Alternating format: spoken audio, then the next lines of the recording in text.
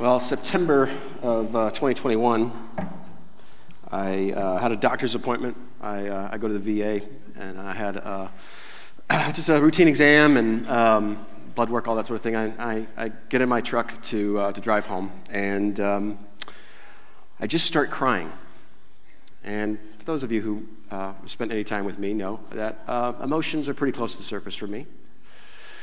But there was a period of time where I was doing everything I could to suppress and hold back just this curtain of grief. And for some reason that day, it just started coming like a wave over and over. This darkness, this deep, intense sadness. And I knew then that I didn't know what it was. I didn't know what was really going on, but I knew that I needed help. So I reached out to my friend Justin Bunn, who you'll hear from later today, and he suggested sitting down with my general practice doctor and talking about it.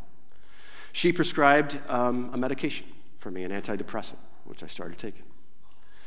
I reached out to another friend, a mature mentor friend of mine who pointed me towards counseling, towards therapy.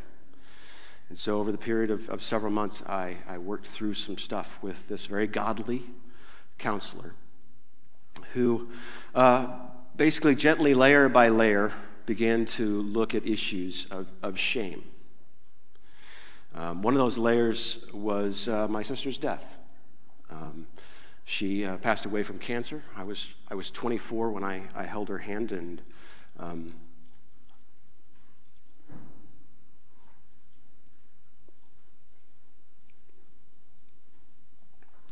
after the funeral, we were scattering her ashes, and I said something really stupid.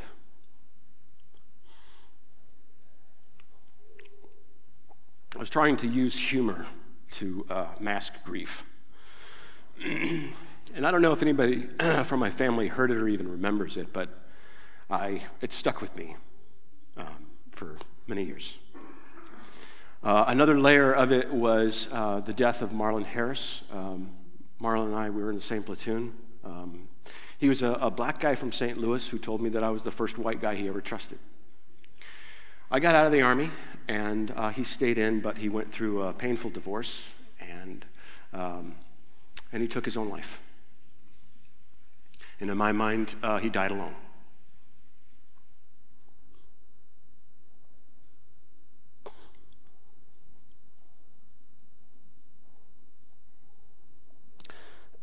Another layer for me was 9/11.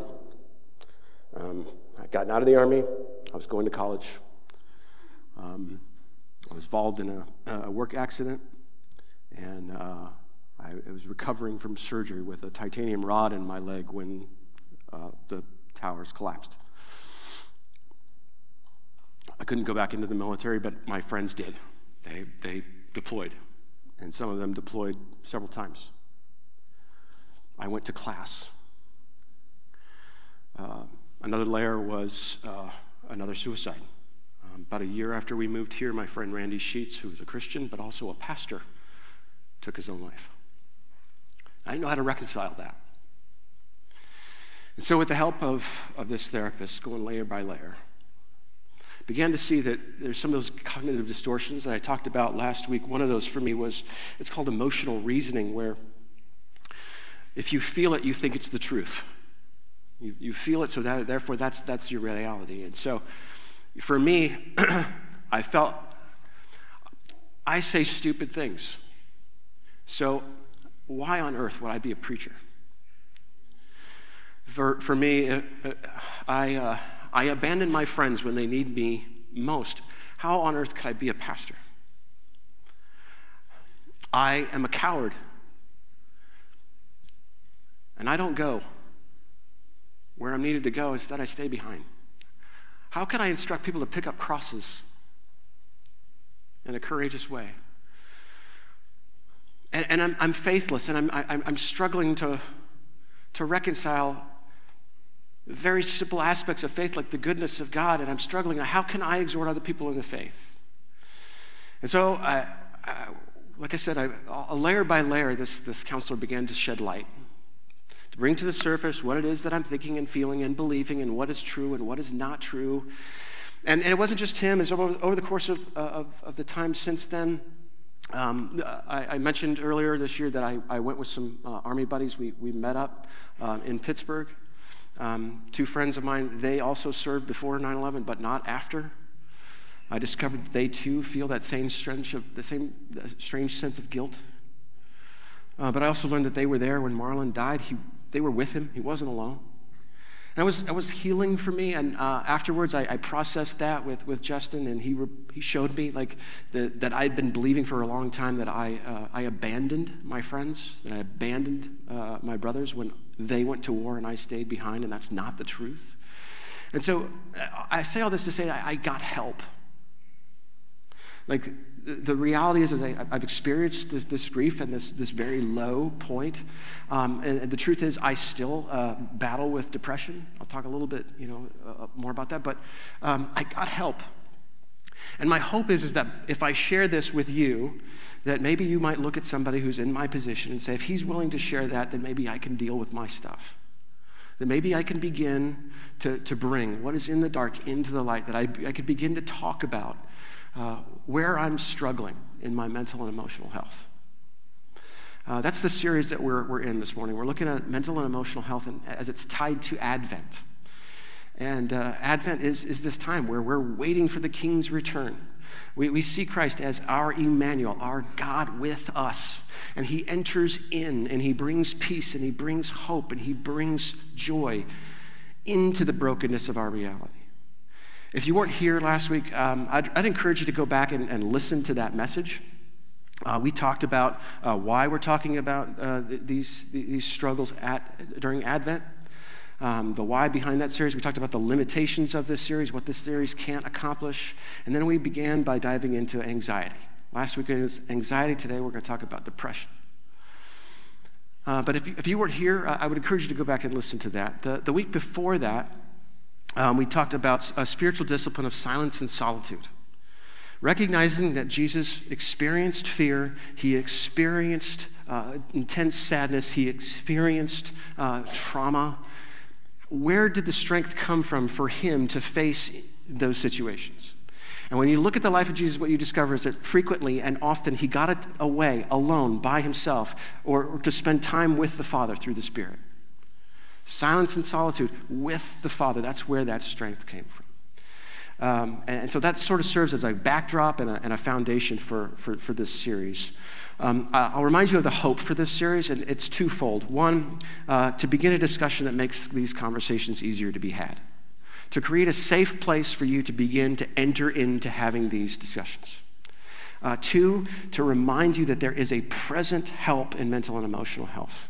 That we have the Spirit of God. That God has shown up, that he is present with us. Those are the two hopes for this series. There's a lot to work through this morning. I want to talk about where we're going briefly to give you kind of a roadmap for that. First of all, we're going to talk about mental and emotional health in general. What is that supposed to look like? Secondly, we're going to talk about depression specifically. We're going to look at what it is, what are some of the symptoms of that. Third, we're going to talk about how to address it, recognizing that we need to address it holistically, that we need to address the mind, the body, and the spirit. Fourthly, we're going to hear a testimony from my friend Justin, and then we're going to worship. We only sang one song to begin with because the bulk of our worship singing is afterwards. And the reason for that is that a good way to respond is by singing. I know that for me, singing worship songs, singing to Jesus helps me take my eyes off of what's going on here and put them elsewhere, looking up, helping me focus on where my help does come from. My help doesn't come from in here. And so we're going to finish by worshiping together. So The message is entitled Immanuel, Our Peace in Depression. And I mentioned this last week, that there's interchange and connectedness with all of these. We're talking about peace in depression, that doesn't mean that there's not peace in anxiety or peace in trauma. Just because we talked about hope in anxiety doesn't mean there's not hope in depression or hope in trauma. All of these things are interconnected and interrelated. But for the sake of handling or putting a handle on these series, that's what we're entitling them. And so I want to begin with this. What is mental and emotional health? What is mental and emotional health? A good definition, and when we look through the lens of well-being, it includes health of mind, health of body, health of spirit. But here's a good definition to start with. Well-being is not a condition that one achieves after reaching some type of threshold of good feeling. Rather, it exists on a continuum, ranging from the states of very low well-being, including severe depression and hopelessness, to those of very high well-being, genuine happiness, that are sustained over time. Rather than simply existing to avoid pain, humans strive to experience pleasure, joy, completeness, and meaning. The Christian Life Center did a series on this earlier this year, and Pastor Stan Tharp gave this definition, which I think is helpful. Mental and emotional health is a state of well-being that enables people to cope with the stresses of life, to realize their abilities and potential, to learn well and to work well and to contribute to their community. And from these, there's three things that I want to point out. First, there's a continuum. When it comes to mental and emotional health, there's a continuum. There's a range of low to high to low. There's a continuum. Second thing to recognize here is that it's measured over time, that you're not going to look at just one moment of your life and determine whether you're mentally or emotionally healthy. It's measured over time. And thirdly, it's how we cope that makes a difference. It requires coping, not hiding. So how we cope with our anxiety, depression, and trauma, that's what makes the difference. Okay? The analogy that he gave in his sermon that I'm just going to steal is the Jenga game. You guys ever play Jenga? Right? You begin the Jenga puzzle game by erecting the Jenga tower, and we look at that and we think, well, that's what life's supposed to look like, right? That's the goal. Like that is a complete sound structure. There's no holes, there's no cracks, and layer by layer, it's neat and it's organized and it's stacked and it's unified, and that's what life is supposed to look like. But that's not what life looks like, does it? Life looks a little bit more like the second picture. That's the reality of life, right? Where we recognize that there are things that happen that knock our towers over. So, to be a Christian doesn't mean that you look like a first tower. Or to have a second tower sort of approach. Like, if your life sort of looks like that doesn't mean that you're an unrepentant Christian, or you're an immature Christian, or that you're a wounded Christian, or that you're a spiritually weak person. It means you're a person. And even the life of a Christian will look like this. And it's not about trying to maintain a perfect tower. What's important in this is that we see that there's a continuum, there's a range, it happens over time, but it's how we cope. It's how we go about rebuilding the tower again and again and again. A lifetime of rebuilding that tower. Jesus in Matthew 14, he tells his disciples to go across the Sea of Galilee in a boat. And they get in the boat, and they're going across the water, and a storm comes upon them, and there's lots of wind and waves, and they're not able to get to their destination. And Jesus is actually walking on the water. And they look out, and they see him, and they think he's a ghost. And then when they realize it's him, they call out to him. And Peter says this to him, "Lord, if it's you, command me to come to you on the water." He said, "Come." So Peter got out of the boat and walked on the water and came to Jesus. But when he saw the wind, he was afraid. And beginning to sink, he cried out, "Lord, save me." Jesus immediately reached out his hand and took hold of him, saying to him, "Oh, you of little faith, why did you doubt?" And when they got into the boat, the wind ceased. And those in the boat worshiped him, saying, "Truly, you are the Son of God." Now, I think what's relevant about this is that life is a storm, oftentimes. Life is difficult, and the wind and the waves are beating us down. It's a picture of chaos here. And what Peter does is, while the wind is still blowing, while the sea is still raging, he asks to come out to Jesus. And Jesus invites him to come. In other words, he doesn't wait for Jesus to calm the storm first. The storm isn't calmed until after Jesus calls him to come to him in the storm. And Peter comes, or at least he starts to. And then he notices his situation. Then the circumstances begin to dawn and weigh on him, and he sees the wind, and then he begins to sink. Now, Jesus' approach to the storm it's nothing to him. It's a matter of his creation and his control. The most dangerous thing in a situation isn't the storm, it's Jesus. He's the most powerful one in the storm. To him, it's nothing. He sees it for what it is. But Peter, he begins to follow Jesus in the storm. And the reality is we are meant to follow Jesus in the storms. We're not meant to wait for Jesus to bring calm and peace before we begin to follow him. So life, if you have this image that mental and emotional health, if well-being is supposed to look like this perfect tower, or if it's supposed to be calm waters, that's not the right picture. It's one of rebuilding. And it's one of walking even in the storm. Let's talk about depression specifically. What is it? Depression is a common but serious major depressive order. Common but serious mood disorder.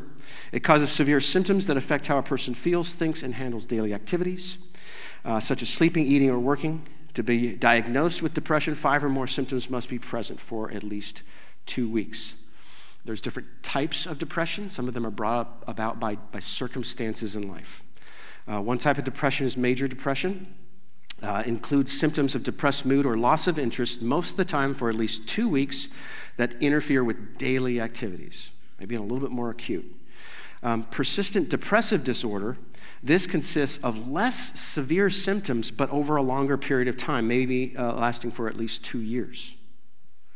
Thirdly, peripartum depression is depression that occurs during pregnancy or within 4 weeks of childbirth.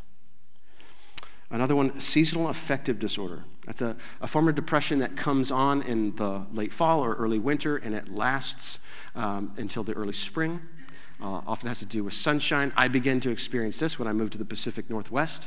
I still experience this. If you look out there, the Ohio Dome has set in, and from about 6 weeks ago until about April, I struggle. Maybe some of you do too. Another one, depression with symptoms of psychosis. This is a severe form of depression where there's a break from reality. You could also include in this, there's bipolar disorder where there's this wide range. Some people experience severe lows, but then also severe highs. But let's talk about symptoms. And I want you to think carefully for yourself, but also for maybe friends or loved ones. Persistent, sad, anxious, or empty mood. Feelings of hopelessness or pessimism. Feelings of irritability, frustration, or restlessness. Feelings of guilt, worthlessness, or helplessness. Loss of interest or pleasure in hobbies and activities a person used to enjoy. Decreased energy, fatigue, or feeling slowed down. Difficulty concentrating, remembering, or making decisions. Difficulty sleeping, waking early in the morning or oversleeping. Significant increased or decreased appetite and or weight. Physical aches or pains, headaches, cramps, or digestive problems that do not have a clear physical cause and do not go away with treatment. Thoughts of death or suicide attempts. Some symptoms are related to mood and behavior. Here's some of those. Increased anger or irritability. Feeling restless or on edge, becoming withdrawn, negative, or detached. Increased engagement in high-risk activities. Greater impulsivity. Increased use of alcohol or drugs. Isolating from family and friends. Inability to meet the responsibilities of work and family or ignoring other important roles. Problems with sexual desire and performance. You look at this list of symptoms. And if the warning lights are going on, if the flags are being raised, then pay attention to that. It's okay to recognize there's a problem so that you can address the problem. So if we have an idea of what well-being is, right, we understand that well-being is not like some permanent state of perfection, that well-being is seen as a continuum and there's a range and it's measured over time, and we understand that's how we cope with life. If we understand what depression is and what it looks like and what its symptoms are, then how do we begin to deal with it? How do we begin to deal with it? Going back to something we pointed out last week, Genesis 1:27. So God created man in his own image. In the image of God he created him, male and female he created them. We talked about the fact that we are dependent beings, that if we want to know who and what we are, we have to look to the one who made us. We are made in the image of God. If you want to understand who and what you are, look at who and what God is. And when we look at Scripture and what we see about God is that he's made us with minds and bodies and spirits. And all three of them must be addressed in order to treat our emotional and mental health and our well-being holistically. So let's talk about the mind first. Got to address the mind. We're going to look at the spiritual aspect here at the end. But in the book of Job, at the end of it, God reveals himself to Job. And he does this through like this really powerful sermon he gives him. But the sermon primarily is about God's mind. Like he talks about creation and the order of it and his authority of it and the intricacy of it and the complexity of it. And you look at creation, what you see is there is a brilliant, infinitely brilliant mind behind all of this. I want to read just briefly to you some of the things that we see in this sermon that God gives to Job regarding his ordered mind and the order of creation. Where were you when I laid the foundation of the earth? Tell me if you have understanding. Who determined its measurements, or who stretched the line upon it? On what were its bases sunk, or who laid its cornerstone? Who shut the sea in with doors when it burst forth from the womb, when I made clouds its garment? Have you commanded the morning since your days began and caused the dawn? Have you entered into the springs of the sea? Have the gates of death been revealed to you? Have you comprehended the expanse of the earth? Where is the way to dwelling of light? Have you entered the storehouses of snow, or have you seen the storehouses of hail? What is the way to the place where the light is distributed and where the east wind is scattered upon the earth? Can you bind the chains of the Pleiades or loose the cords of Orion? Do you know the ordinances of the heavens? Can you hunt the prey for the lion? Or who provides for the raven its prey? Do you know when the mountain goats give birth? Who has let the wild donkey go free? Do you give the horse his might? Is it by your understanding that a hawk soars? Is it at your command that the eagle mounts up? And just over and over and over again, there's picture after picture after picture of God's brilliant mind in creation. All of these things work. How is it that the constellations are put together, and how a bird's wing lifts it into the, like all of these intricacies and things that God has a mind. And as beings made in his image, we have a mind. And God, he articulates, he uses language, right? That's how he spoke the universe into existence. That's how he's communicated to us in his word. Like he uses language. God thinks and God speaks, therefore beings made in his image will think and will speak. 2 Timothy 1:7 says, "For God hath not given us a spirit of fear, but of power and of love and a sound mind," the NASB says. A sound mind. The Greek word for that is sophronismos. It means a self-control when it comes to the way that we think. Through counseling, I was able to see that there were things that I was thinking that didn't make sense. There were things that I was thinking and that I was speaking and saying to myself that were not true. And through thinking and using language, a good therapist was able to draw that out and show it to me. But we have minds. We have a creator who has a mind. Because God has a mind who thinks and speaks, you have a mind. And you think and you speak. And that's partly involved in healing. Secondly, to be made in his image means to be beings wrapped in flesh. We have bodies. We have bodies. And we understand when we look at especially the Gospels that God took on flesh. That the second person of the Trinity became human. That he was born as we are born and lived as we live. He was fully God and fully human. In fact, one element of Christology, one doctrine says that Christ remains human forever. He has a body. We were created in that image. His life, his physical life, pointed us and reflected us to what God is like. But we have a body. And the reality is that depression is affected by the body, and body affects depression. But the body is affected. And for me, understanding how the brain works. Like the brain thinks, and we need to address the mind, but also the brain is an organ. It's a physical organ. It has an amygdala. That's the part of the brain that regulates emotions like anger, pleasure, and fear. There's the hippocampus, which is part of where cortisol comes from. That's where fight, flight, or freeze, those instincts when you feel fearful, where that's addressed from. There's the thalamus, which is a place where sensory information regulates good or bad feelings. But see, your brain is an organ, and it functions a lot of ways through chemical interactions. There's neurotransmitters called serotonin, which regulates sleep and mood. There's norepinephrine, which affects motivation for things. My doctor prescribed to me a serotonin reuptake inhibitor. I couldn't memorize that.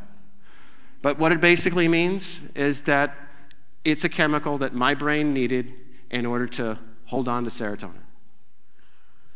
There was a neurological, chemical thing happening in my brain, and when I began to take this medicine, it helped. And the reality is I think that there's some Christians who look at that and say that's faithless. That to treat an issue of mental health with medication, that's faithless. You should just pray, and it should just be okay. And the reality is, if like one of you walked in this morning and your arm was like at an angle, right? Would any of you like say, "Oh, I'm glad you're here for prayer.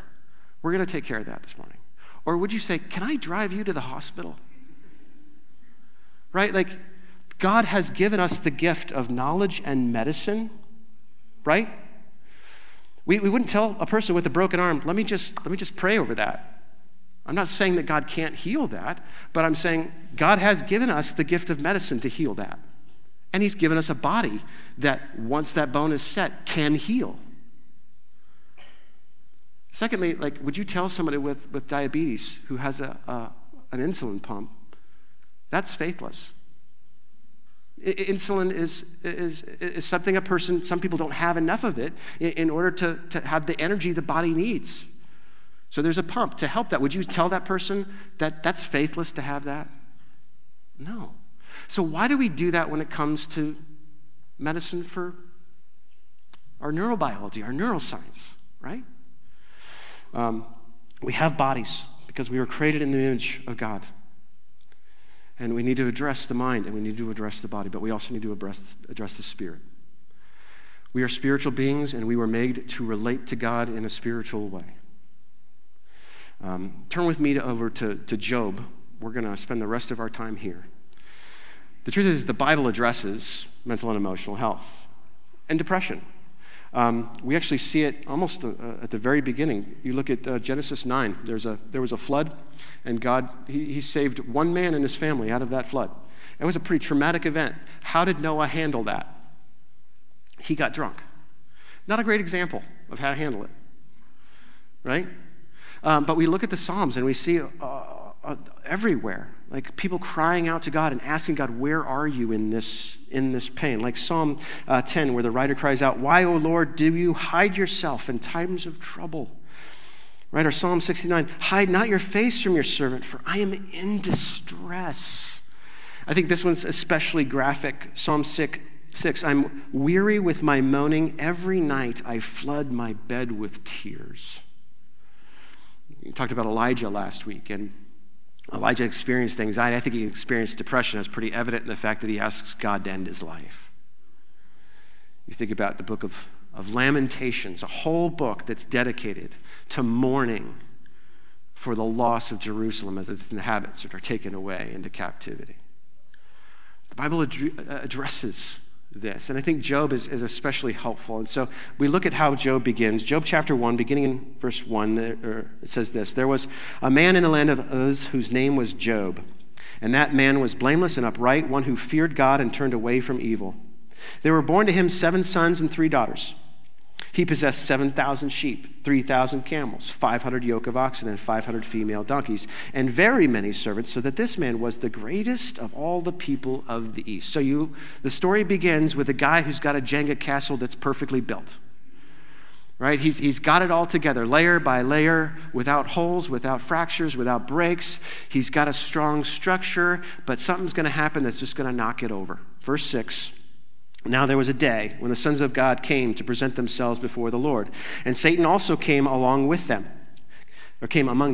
The Lord said to Satan, from where have you come? Satan answered the Lord and said, from going to and fro on the earth, and from walking up and down on it. And the Lord said to Satan, have you considered my servant Job, that there is none like him on the earth, a blameless and upright man who fears God and turns away from evil? So God points to Job and says, here's a blameless and upright man. And Satan was like, well, of course he is. It's because you've given him everything. Right? He's won the lottery. Of course he's going to serve you. But I bet you take away his prosperity and he'll curse you. So God says, I'll let you have him, but don't touch his flesh. So overnight, Job loses all of that livestock, either through theft or being burned or what other else happens, stolen. And his servants, many of them are killed. Only a handful are there to bring him the bad news. His kids are all in one house celebrating, and some wind comes upon the house, and the whole house collapses on top of them. He loses everything overnight. His tower gets knocked over. And how does he respond? Verse 20 through 22. Then Job arose and tore his robe and shaved his head and fell on the ground and worshiped. And he said, naked I came from my mother's womb, and naked shall I return. The Lord gave, and the Lord has taken away. Blessed be the name of the Lord. In all this, Job did not sin or charge God with wrong. Is Job okay? No. He's not okay. He's lamenting, he's mourning, he's coping, he's dealing, he's facing. He's ripping his clothes, he's shaving his head, but he's also worshiping. Let me ask you, when your tower gets knocked over, what happens? How do you cope? What do you turn to when life falls apart? How do we cope? I know for me, my tendency, especially when the days look like that, and the gloom sets in, my tendency is I want to crawl into bed and cover the covers over my head. I want to listen to depressing music. I was a teenager in the 90s, and 90s artists know depression. Like, I'll go back and listen to Simon and Garfunkel, right? Hello, Darkness, my old friend. That's a good place to start, but, it's usually going to be Smashing Pumpkins and Death Cab later. Like, to wallow in that to some degree. And I want to eat the wrong things and drink the wrong things, and I just want to turn to the wrong things over and over again. Now, I've learned, we talk about the body aspect of all this. I've learned that there are things that help. Exercise, eating right, getting light, taking vitamin D, like those sort of things help and affect the body, right? Those things aren't ultimate things. They're good things. They're not ultimate things. They're not things to worship. And ultimately what we see in Job is he turns to worship God. He's dealing, he's coping, but he's worshiping God. And it says there at the end, it says, in all this Job did not sin or charge God with wrong. We have a choice. We can sin or we can worship. Sometimes sin is just simply looking at something as a savior when only Christ could be our savior. Job worshiped.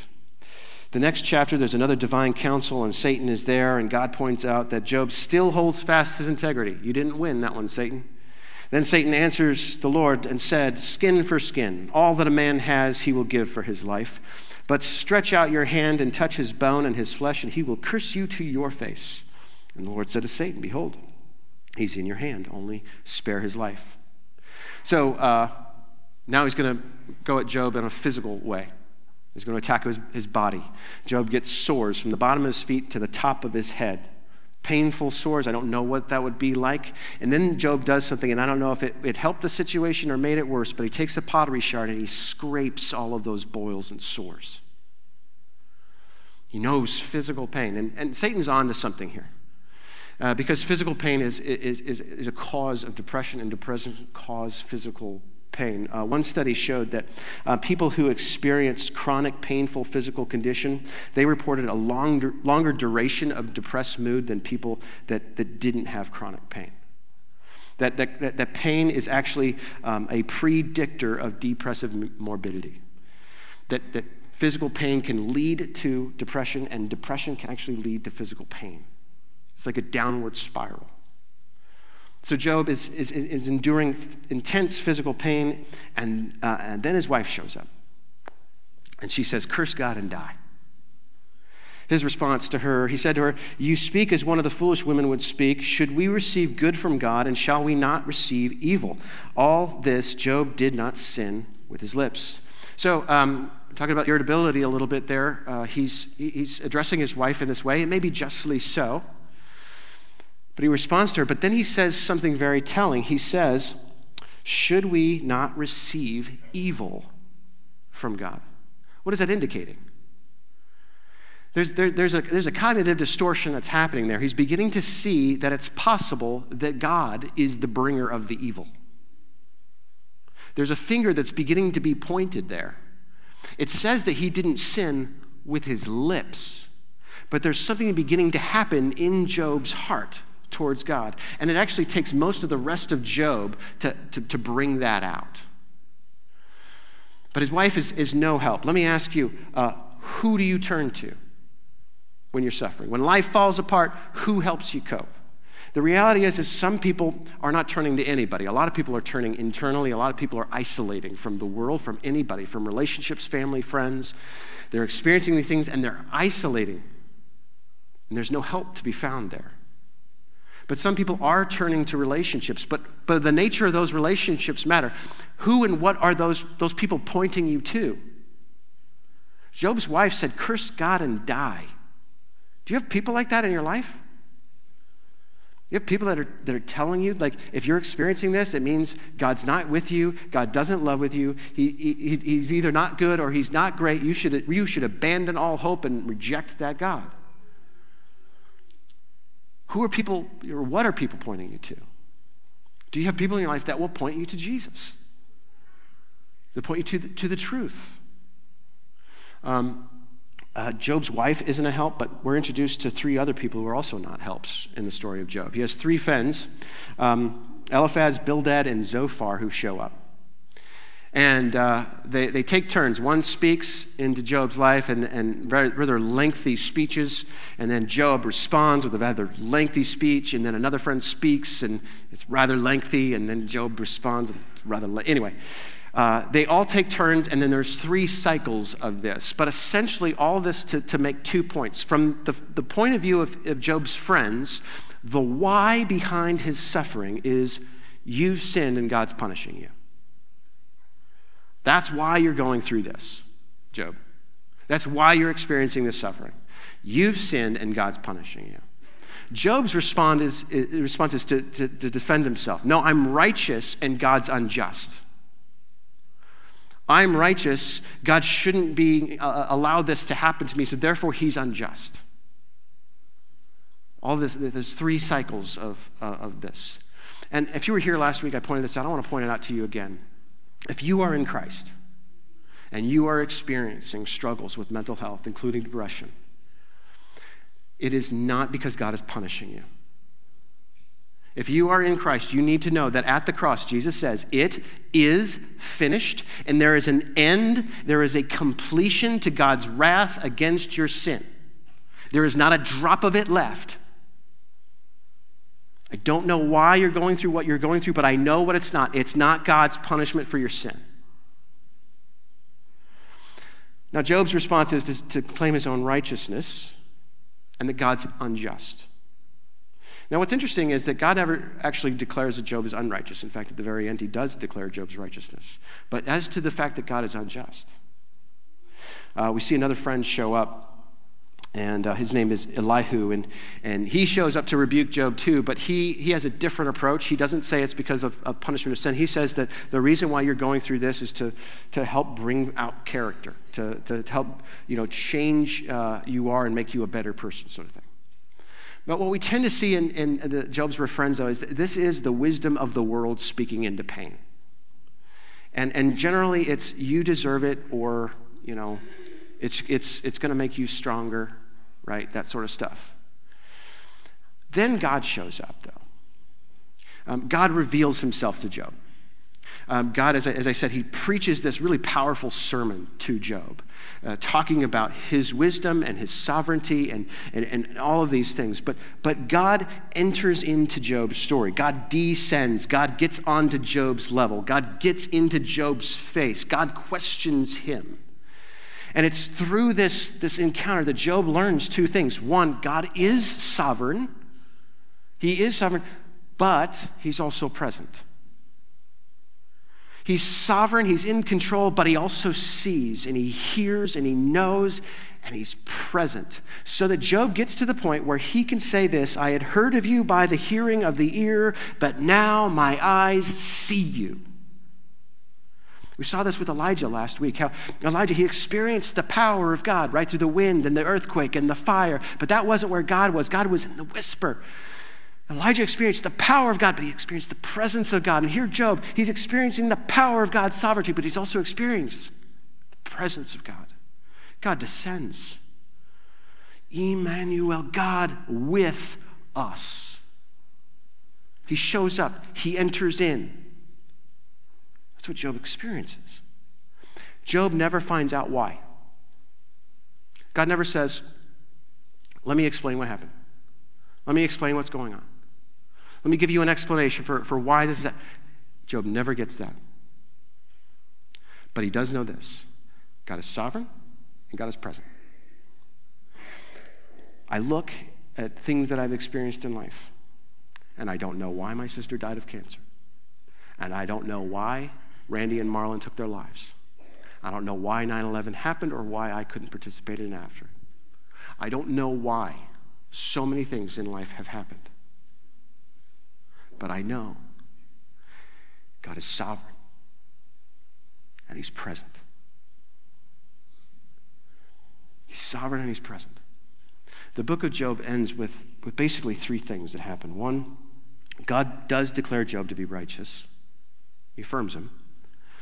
But two, Job prays for his friends. And then three, God restores Job's Jenga tower. Like he gives him back everything. Right? And there's 3 points that I want us to take away from this aspect. How we deal spiritually, how we address spiritually to what we're talking about. The first is this. This side of Christ's return, don't expect a perfect Jenga castle. All right? This side of the return of Christ, that's not going to happen, the perfect tower. However, this side, because of what Christ has done in entering in, because of the giving of the Holy Spirit, because of the power that now lives in the heart of the believer, we now have this. We have the ability to cope rebuilding the tower over and over and over again with the help of our Heavenly Father. We're not alone. Secondly, as Job prayed for his friends, we are to intercede on behalf of others. As Christ took on flesh and entered into our neighborhoods to live among us, as he became our God with us, so he sends us to be incarnate into people's lives, to go into where they are. One of the questions that we asked in our house church this week was, can you identify when people are struggling? Can you look into the relationships that you have with people, and can you see things in their lives that are red flags that maybe you should be following up on, and you should be asking about, and you should be inquiring about? Do you see any of that? Like, for us to enter into one another's lives in an incarnate way, as Christ did for us. Thirdly, one day we will have the perfect tower.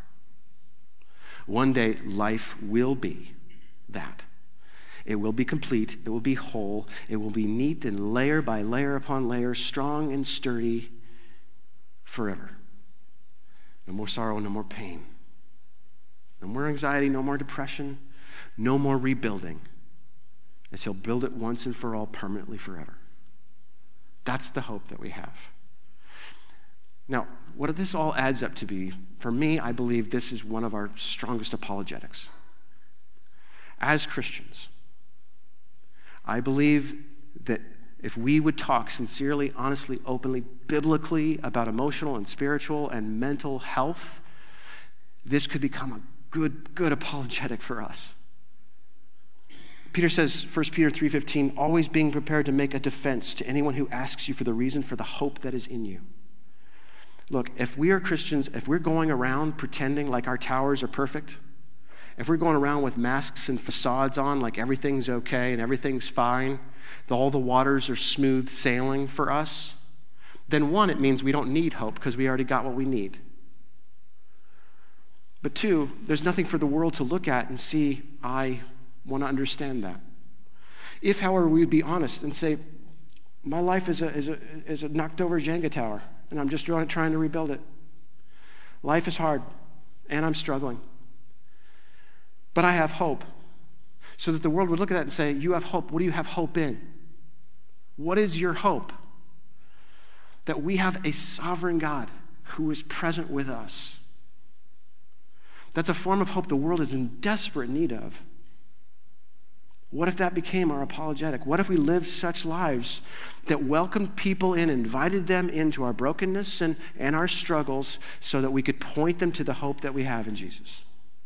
Stop pretending to be all right. Stop pretending to be perfect.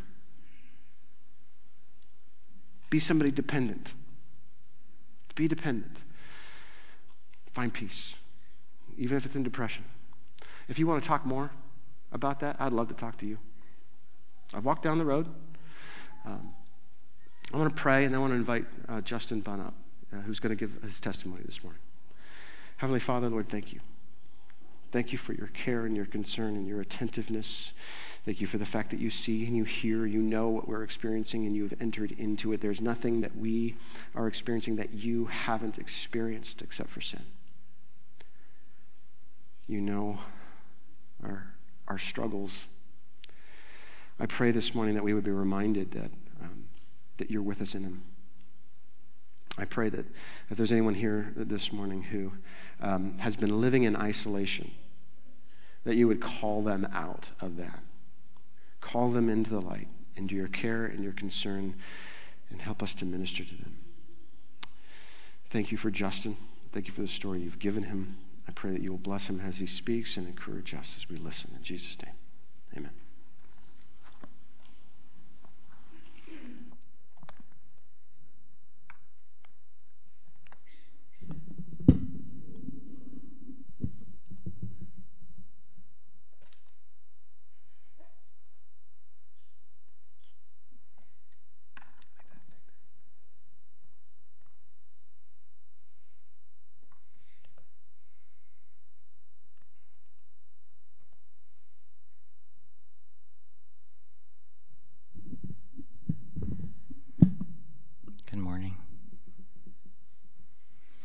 Say this in the last service, and I want to say it before I get started. Justin, I just really appreciate you sharing your story, and I think that having your pastor share about his own story is so powerful, so thank you for doing that. Okay. My journey as a Christ believer with depression.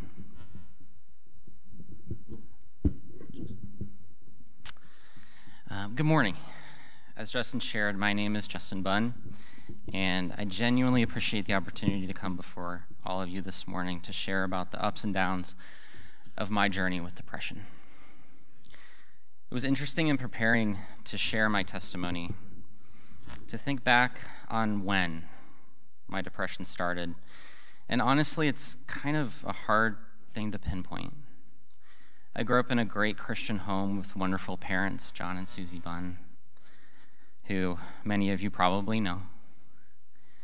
And while I certainly had my difficult moments and struggles with anxiety in my educational pursuits, I was a fairly happy-go-lucky kid who loved to talk to anyone who would listen, and also listen to anyone who needed an open ear. I had known the Lord for many years, asking him into my heart when I was around 5 to 6 years old, and then reaffirming my faith in high school, following a life-changing experience serving at the Bowery Homeless Men's Mission in New York City when I was 16 years old. I encountered a man named Lloyd living in that shelter.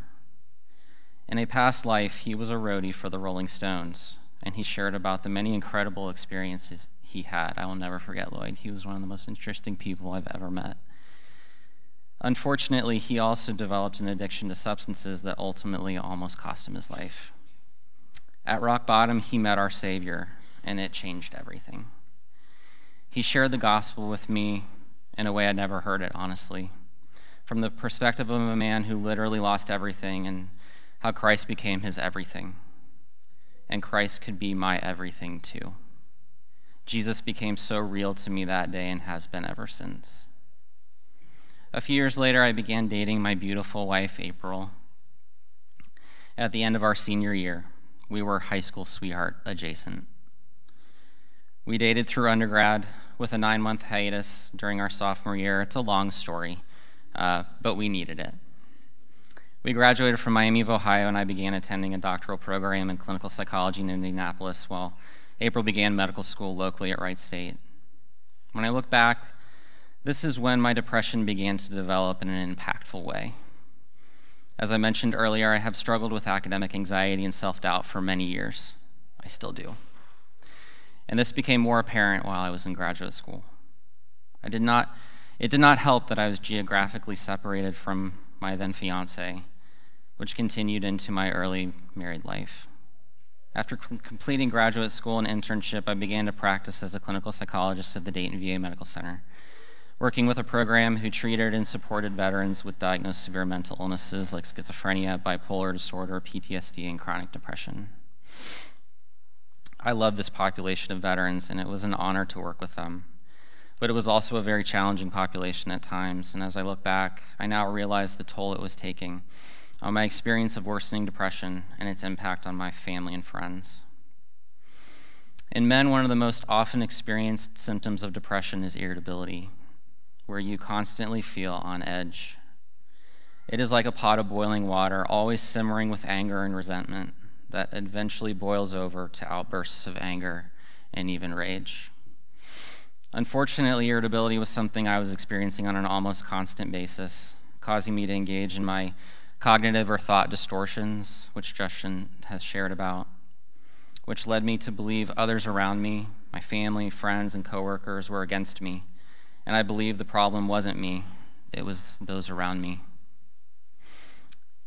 I was living with a constant self-doubt, which led to low self-esteem, feeling down, which is also called depressed mood, almost every day, which led to a desire to isolate, to turn my negative thoughts inward, and feel agitated towards others. An example that highlights these symptoms and behavioral responses to worsening depression occurred in late 2013. We were preparing to leave for church on a Sunday morning, and I had not slept well that night before, which unfortunately wasn't uncommon at that point. Another symptom of depression. And I was feeling very irritable, frustrated, and honestly, I was ready for a fight. In my agitation, I picked a fight with my wife, which escalated into our drive to church. I don't know if anyone's had that experience. And eventually led to me pulling the car over a few blocks from our home in the snow. And after screaming at everyone, I began to walk back.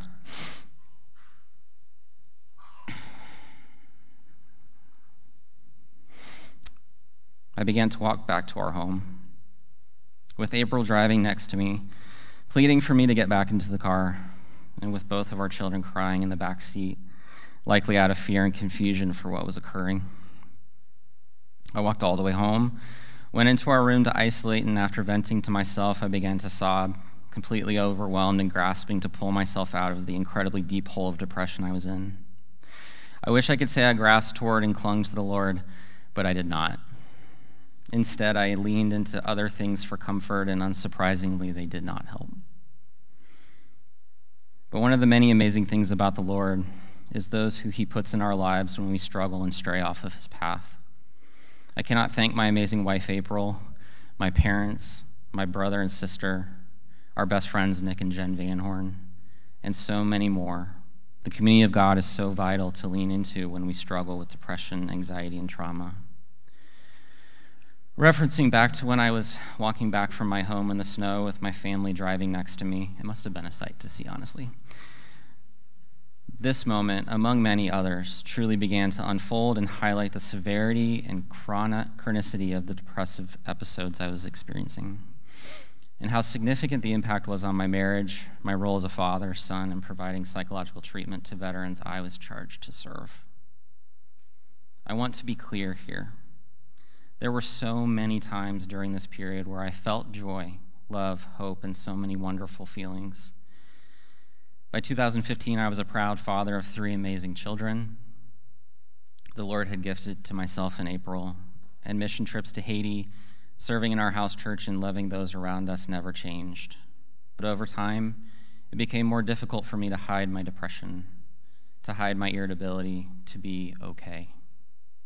As a psychologist who loves Jesus, I always assumed I would be able to figure it out. The Lord was utilizing my skills to help veterans heal from depression, anxiety, and other significant mental illnesses, but I couldn't heal myself, no matter how much I had learned and what my profession was. This was very hard for me.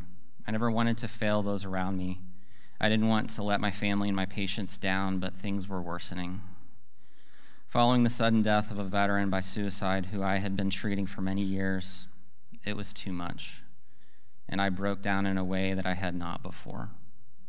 I guess you could call it my emotional and spiritual rock bottom. I was so broken and struggling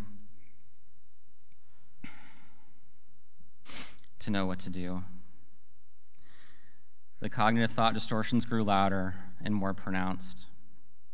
Was I worth anything? I was failing God. I was failing my family and my veterans. I had never been this depressed and lost. I knew I was drowning, but I didn't know what to do. But then it happened. My amazing wife reached out to our primary care physician, who we share, and shared about my symptoms of depression the week before when she saw him, and asked him to help me. At my yearly appointment, he asked me about my symptoms, and I was so mad. I knew there was only one person who could have known the information he was asking about: my lovely wife. But thankfully, by the grace of God, my eyes and ears were opened at that moment, and he shared about the possible life changes that could be made, and then he inquired about my interest in medication. I was not interested. I had encouraged my veterans for many years to take medication for mental health conditions because they needed it. I did not. I thought, I'm a professional. I can figure it out. But thankfully, in that moment, the Lord made me pause. Could medication help? Of course it could. And it was time. My treating physician recommended a medication called Wellbutrin, also known as bupropion. And it was a medication I was very familiar with in the mental health world I worked in. We discussed trialing the medication, and with my symptoms primarily reflecting chronic depressed mood and irritability, Wellbutrin seemed the best route to potentially decrease my experiences of depressed mood and irritability while providing the potential for increased energy and motivation, which had been significantly reduced by my depression. Within 4 to 6 weeks, so much changed. I was so much less irritable, less angry, less hostile, more calm, sleeping better. I was more motivated, I had more energy, and honestly, I was just a kinder person. I found myself being able to be patient with my wife, my children, my friends and family, and I could focus when providing psychotherapy. I felt so much better, so much more hope, and I found myself so much closer to the Lord because I was no longer as impeded by my depression. The medication had taken the edge off. I could finally see through the darkness. Now, I want to be clear. Medication is not the Savior. Only the Lord can save. But my true belief is that the Lord provides things like medication on this earth to aid us, to provide opportunities to address the chemical aspects of our brain physiology that are clearly impacted by depression and so many other mental health diagnoses. I would encourage you to consider your family tree as well. Look up the tree. See if there's anything that you notice. It's important to know those things too. I want to also emphasize the impact of my village, my Christ family, those who loved me through all of it, in spite of myself. I also want to emphasize the importance of mentorship in our journeys with life's difficulties. For many, this is mental health difficulties. Through the mentorship of John Jung, a licensed professional clinical counselor and family friend who literally was at my birth, along with Larry Bissett, a dear friend and man of the Lord, I was able to process many of my cognitive thought distortions, difficult life events, family and work stressors, and so much more. We need Christ-centered mentorship, no matter what the circumstances might be. So in the past 5 years, I have continued to experience the victories and defeats of life, but with growing closer to the Lord, opening up about my experience of depression with family, friends, and others who the Lord puts into my path, I continue to heal. Depression is likely a part of my path and story going forward, and that's okay. Because as 2 Corinthians 5:17 constantly reminds me, therefore, if anyone is in Christ, they are a new creation. The new creation has come. The old has gone, the new is here. I have continued to take Wellbutrin, continued to feel the blessing of the love and support of my wife and kids, my parents, my family, and so many others. I continue to engage in mentorship both as a mentee and mentor. It is so important. What I have learned most through this journey is God is so good. All the time, God is so good. I have also learned and experienced how helpful medications for depression, anxiety, and other mental health difficulties can be. I think John chapter 1, verse 3 through 5 may be important to consider in this context. All things were made through him, and without him was not anything made that was made. He provides all things for us to live and thrive in the darkness of the world, and I think medication is one of those things. I am not in a position to tell anyone what is right for them, but if my story resonates with anyone here this morning, I would encourage you to pray and consider what the Lord might use to help you. Prayer, scripture, and community are so powerful. And sometimes we just need a few more things to help us on our journey to walk with Jesus always. Thank you.